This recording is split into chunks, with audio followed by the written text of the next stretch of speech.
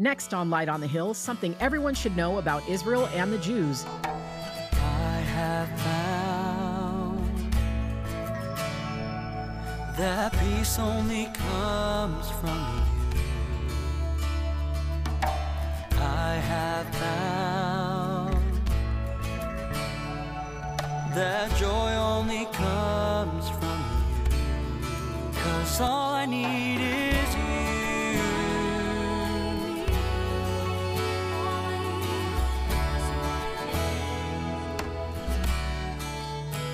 Welcome to Light on the Hill with Pastor James Cadiz. We've got an exciting study on last days Bible prophecy for you today. We're told that in the last days, there will be many false teachers coming out of the woodwork and dropping like flies. This is happening even now, but we're also given a picture of what awaits the nation of Israel. I'm glad to say it's a joyous end. Here's Pastor James in Zechariah 13. And it shall come to pass in that day, saith the Lord of hosts, that I will cut off the names of the idols out of the land, and they shall no more be remembered. And also I will cause the prophets and the unclean spirit to pass out of the land. It's very interesting to see the picture that that's speaking about. When we're talking about Jerusalem proper, understand that when we talk about this, and you read this from a prophetic perspective, the center of this, right? The epicenter of it all is the Temple Mount. So when he talks about cleansing Jerusalem from the false prophets, the symbol of the false prophets, the names of the false prophets, we are talking about the cleansing of the Temple Mount itself. Right now on the Temple Mount, you know the very thing that keeps the temple from being rebuilt? In Arabic, we call it a Haram al-Sharif, right? It's referred to as the Golden Dome. Don't say the Mosque of Omar. It's a very offensive term, right? That's keeping that from happening. The existence of the Al-Aqsa Mosque, which is very close to that. Walk just a few feet away.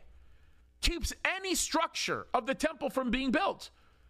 Those two structures have to go away before the temple itself is built and the outer and inner courts are built. It won't work if those structures are still there. Now, there are some crazy, insane ideas that it could be built on the city of David. It's just crazy. It doesn't even make sense. There's no biblical precedent for any of that kind of nonsense, right? But understand this. God says it right here in Zechariah. He's going to remove the pagan symbols. He's going to remove the names for those pagan symbols. Here's something people don't recognize about Al-Haram al-Sharif, the Golden Dome. Here's something people don't recognize about Al-Aqsa Mosque. Those mosques were structures that were built in the name of the false prophet Muhammad. People don't recognize that. When you don't know enough of the history about it, you will not recognize the fact that those structures were built in the name of a false prophet. And here in Zechariah, God says, I will clear those symbols and I will clear the names that they represent. They will be removed.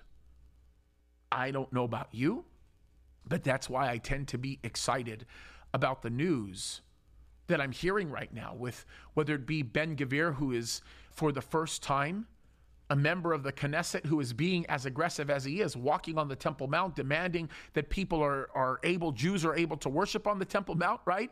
And pretty much not allowing the typical narrative to take place with respect to what happens on the Temple Mount. We are moving in that direction. We are watching God's prophetic word beginning to take place.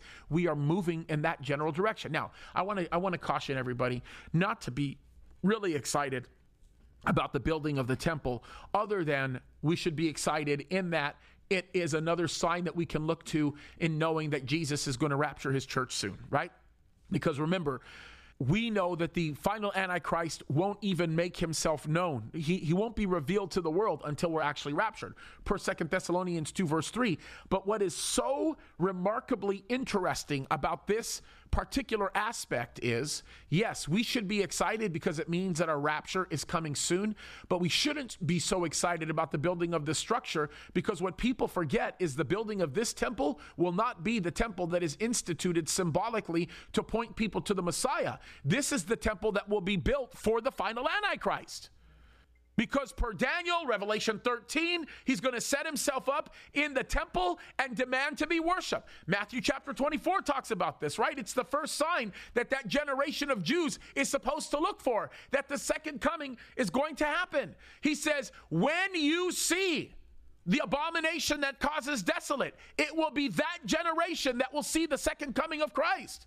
People times often conflate the second coming of Christ with the rapture. They're two completely different instances, right? The rapture of the church happens before the tribulation. The second coming of Christ happens at the end of the tribulation, right? So there's a big difference between the two. He's speaking to a Jewish audience there, and he's making them aware of what to expect. Oftentimes people look at the fig tree that's being mentioned in Matthew chapter 24 and say that that's speaking about the nation of Israel. That isn't true. The fig tree is a demonstration from nature to show you that, hey, when you see these signs, it's the same thing as when you look at a fig coming out of a tree. That is a sign that you've got the summer around the corner. And when you see these signs that I've just talked to you, listen, this generation is not going to skip out on this. They're not going to miss this. So God here is speaking of what he's going to do. How he's going to bring these, here's the political terminology, religious reforms, right? He's going to remove these pagans, false symbols. Verse 3, and it shall come to pass that when any shall yet prophesy, then his father and his mother that begat him shall say unto him, thou shalt not live, for thou speakest lies in the name of the Lord, and his father and his mother that begat him shall thrust him through when he prophesieth. Okay, understand this so you can develop the context of what's being said here, right?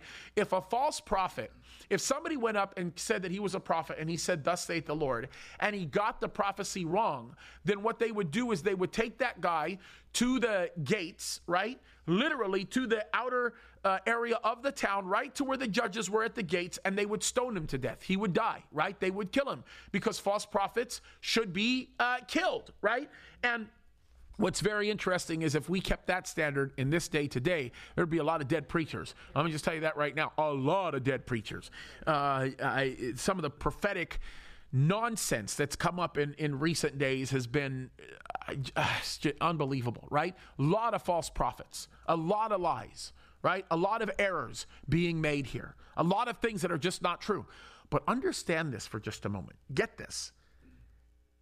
In this context, the parents of these false prophets will be the one that will take their children to go get stoned. In other words, it will be so obvious that they got it wrong that their parents will be ashamed of them and escort them to a place of death for being false prophets. That's kind of heavy. In other words, the picture that it's trying to create for us, or that's effectively creating for us, is nobody's going to get away with false prophets, right? All of the lies that have been told are going to come out, and people are going to recognize it, and they're going to realize the errors that have been made. Look what it goes on to say. And it shall come to pass in that day that the prophets shall be ashamed every one of his vision when he hath prophesied, neither shall they wear a rough garment to deceive.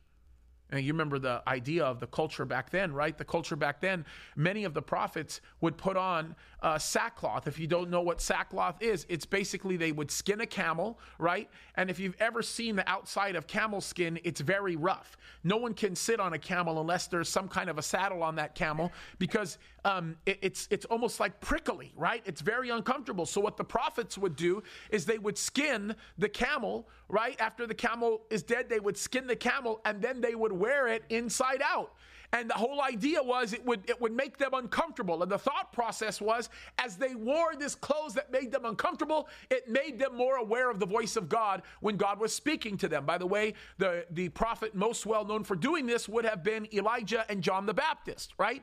And so it's interesting when you think about it, many prophets would do the same thing, trying to sort of project the picture of them being real and that kind of thing. And there's going to come a point in time where they're going to go from being in the place of, thus saith the Lord, I'm a prophet, look at me, I'm wearing the clothes that sort of matches, look at me, I'm a prophet. Which, by the way, it's interesting, even in the modern day today, there are many Pentecostal churches that still do this. They have these people that throw on these weird looking outfits, right, that are lined on the inside, probably silk and everything. They don't feel uncomfortable, but they look uncomfortable, right? And these guys wear them that call themselves prophets, and of course, undoubtedly, they are false prophets, right? But I love the picture that's actually drawn here, right? Let me read this to you in context, and then I'll tell you what it says.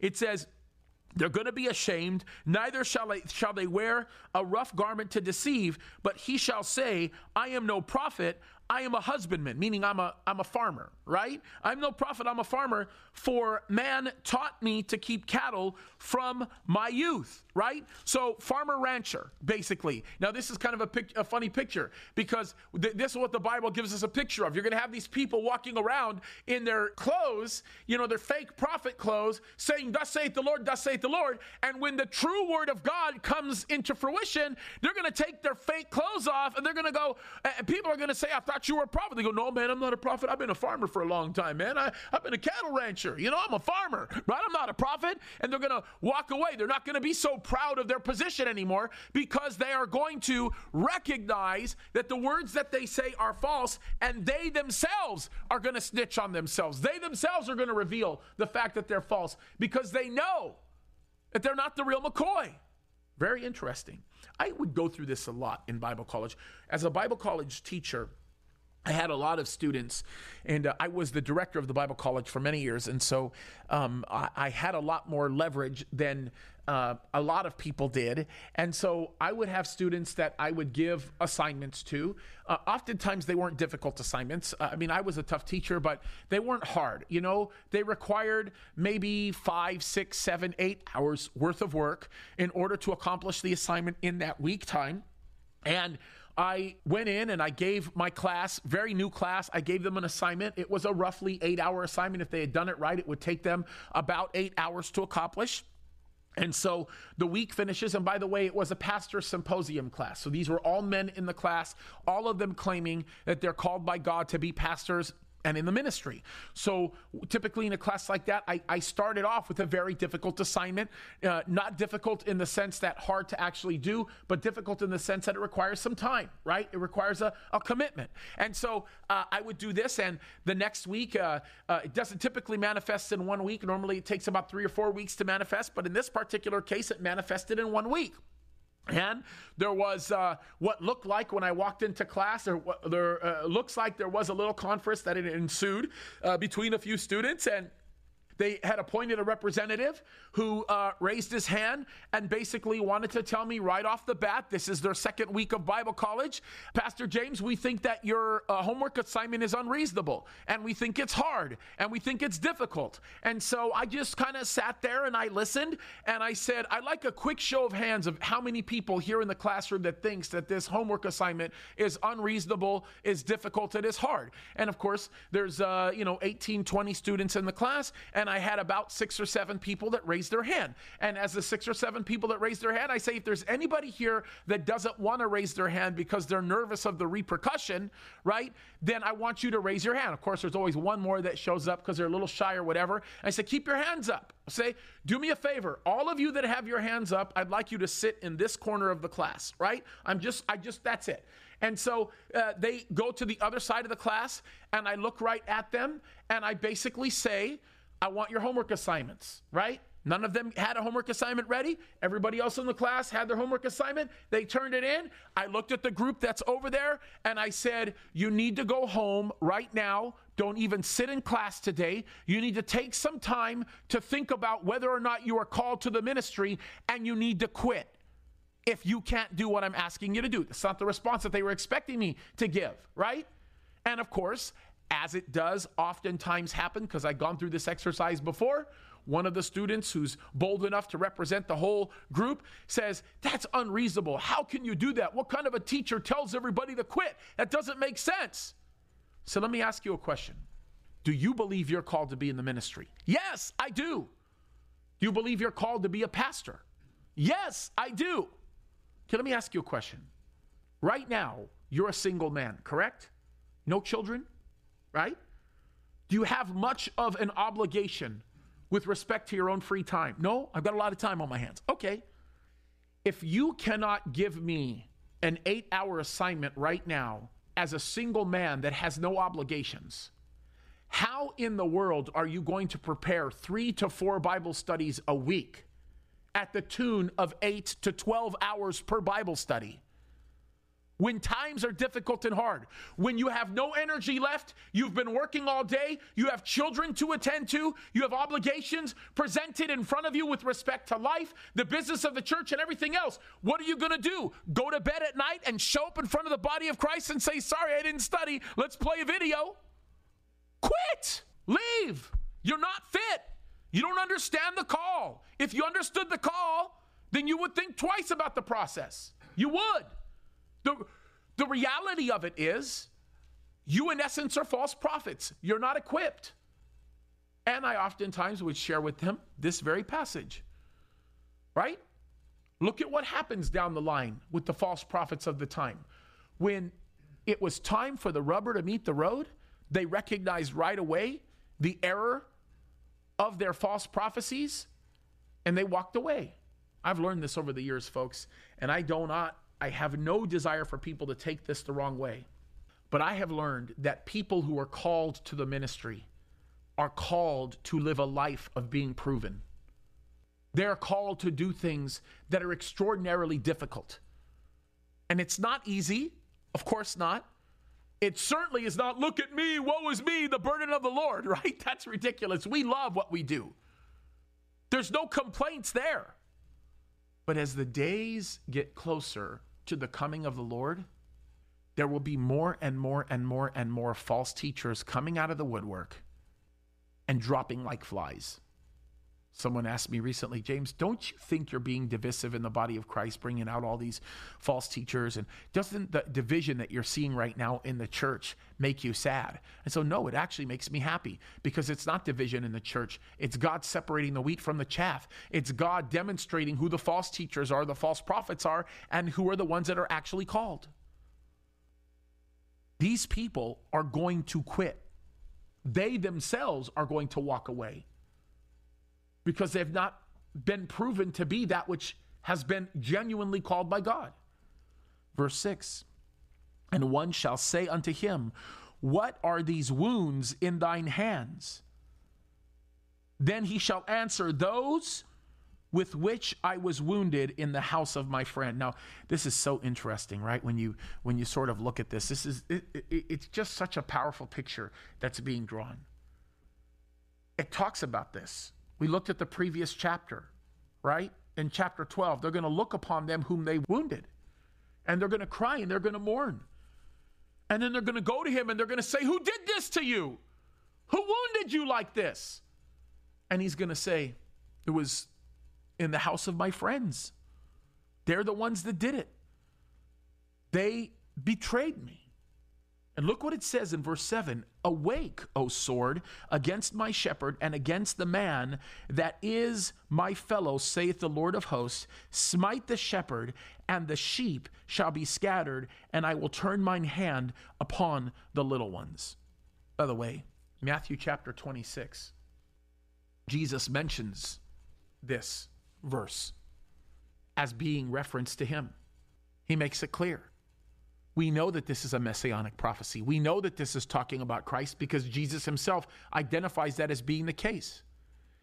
And what's even more interesting about all of this is how strikingly true and real this ends up being, right? They're going to recognize it. They're going to know what's happening. Now, this is where I bring up the book of Revelation, right? Because if you understand Zechariah, you're going to understand what it says here in the book of Revelation. Look what it says in verse 8. And it shall come to pass that in all the land, saith the Lord, 2 parts therein shall be cut off and die, but the third shall be left therein. Now think about that verse. That verse is undoubtedly talking about what commences in Revelation chapter 6. If you read about the first 4 seals in the book of Revelation, I believe them to be man-made seals. When God allows man to be given to himself, you remember the very first seal is the rider of the white horse. The rider of the white horse is a person who has a bow but does not have an arrow. We are undoubtedly talking about the Antichrist here, who will, with his speech and with his promise of peace and all the other things that he brings to the table, will establish a mechanism of totalitarian rule that will destroy the people around him. And with his rule, you get the second rider of the horses of the apocalypse, The second seal in the book of Revelation, chapter 6, that becomes the rider of the red horse, which is war. War comes as a result of totalitarian rule. It undoubtedly will come as a result of the totalitarian rule represented by the final Antichrist. Then you've got the rider of the black horse. The rider of the black horse represents famine, represents economic failure. As a matter of fact, it's interesting, the little notation that's being put at the very end of that. Hey, don't touch the oil and the wine. In other words, there's going to be a ruling class. Perhaps the World Economic Forum, perhaps the people that are comprised of all the globalists that we see today, who knows? But there will be a ruling class that will be preserved in all of it. And then you've got the rider of the pale horse. And the Bible tells us in the book of Revelation that with the rider of the pale horse, there will be death. The death will represent, watch this folks, 1/4 of the population of the whole world. 1/4. Then, throughout all the other judgments that we read about in the book of Revelation, once 1/4 of the population is gone, you've got 3/4 of the population left. And of that population, we will see roughly half be killed from that population. When you take 1/4 of the population dying, then you take what remains and you take half that population dying, that leaves you with about 1/3 of the population still being alive. 1/3. Regarding the 1/3 of the population, look what it says. I'll read verse 8 again, right? And it shall come to pass that in all the land, saith the Lord, 2 parts therein shall be cut off and die, but the 1/3 shall be left therein. And look what it says about who that 1/3 is. And I will bring the 1/3 part through the fire, and will refine them as silver is refined, and will try them as gold is tried, and they shall call on my name, and I will hear them, and I will say, it is my people, and they shall say, the Lord is my God. The remaining 1/3 are going to be the Jews that God is going to preserve through the tribulation. And he will, in essence, through the action of preservation of the Jews, bring them to a place of saving knowledge, and God will reconcile the nation of Israel to himself. If you are watching this online, you will notice that I entitled the message, What Everyone Should Know About the Nation of Israel. Why should everybody know this fact about Israel? Because the Bible says that one day Israel will prevail and will be placed by God's hand directly in the area of prominence. And God will, after that, destroy all of Israel's enemies. Thank you for joining us today for Light on the Hill with Pastor James Cadiz. We'll get back to our study shortly. To listen again, go to lightonthehillradio.com or listen to Pastor James through our Light on the Hill app. It's free and available to download at the App Store or Google Play. We also have a podcast. We'd love to hear what God is doing in our listeners' lives, so send us an email today. It would mean a lot to Pastor James to hear from you. We also want to pray for you as we realize these are difficult times for so many. Our email address is radio@calvarychapelsignalhill.com. That's radio@calvarychapelsignalhill.com. As we continue to share God's word on stations across the nation, maybe you'd like to support what we're doing. This would be a wonderful time to make a secure donation at lightonthehillradio.com or give through the Light on the Hill app. Now let's finish up today's study in Zechariah chapter 13. You don't want to be on the side of history that says, I'm going to be anti-Jew, anti-Semitic, anti-Israel. That's ugly. We know what God says is going to happen with his ancestrally chosen people. He's going to bring them to a place of reconciliation. Now, does that absolve us of our responsibility of witnessing to Jews and telling them about Jesus? No, it doesn't. We have an obligation to do that. I actually think it's a form of anti-Semitism when you don't preach the gospel to Jews, right? Because it's almost like saying, well, we'll let you suffer.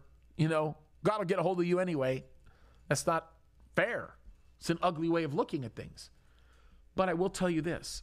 The Bible makes it very clear what's going to happen in that day. It gives us a picture of the future of the nation of Israel. And perhaps one of the most foundational and fundamental things we're going to walk away from as we get into chapter 14 and finish the book, and actually get into the last book of the Old Testament, we will see perhaps one of the most beautiful pictures of the grace of God being implemented in the lives of the people that he rescues. Now, there's a great picture there. As the Church of Jesus Christ, do we replace Israel? No way. We're separate from Israel. But what is remarkable is the pattern exhibited in God's grace being shown to the people of Israel is the same pattern that applies to us, in that God has extended his grace to us. And we know we have a hope in the future because of all that he's done for us. Folks, there's something spectacular about that. Come back next time when we'll continue our study in the Minor Prophets. That's right here on Light on the Hill with Pastor James Kaddis. Remember, as a believer in Christ, you are the light of the world. A city that is set on a hill cannot be hidden. I have found that peace only comes from you. I have found that joy only comes from you. 'Cause all I need is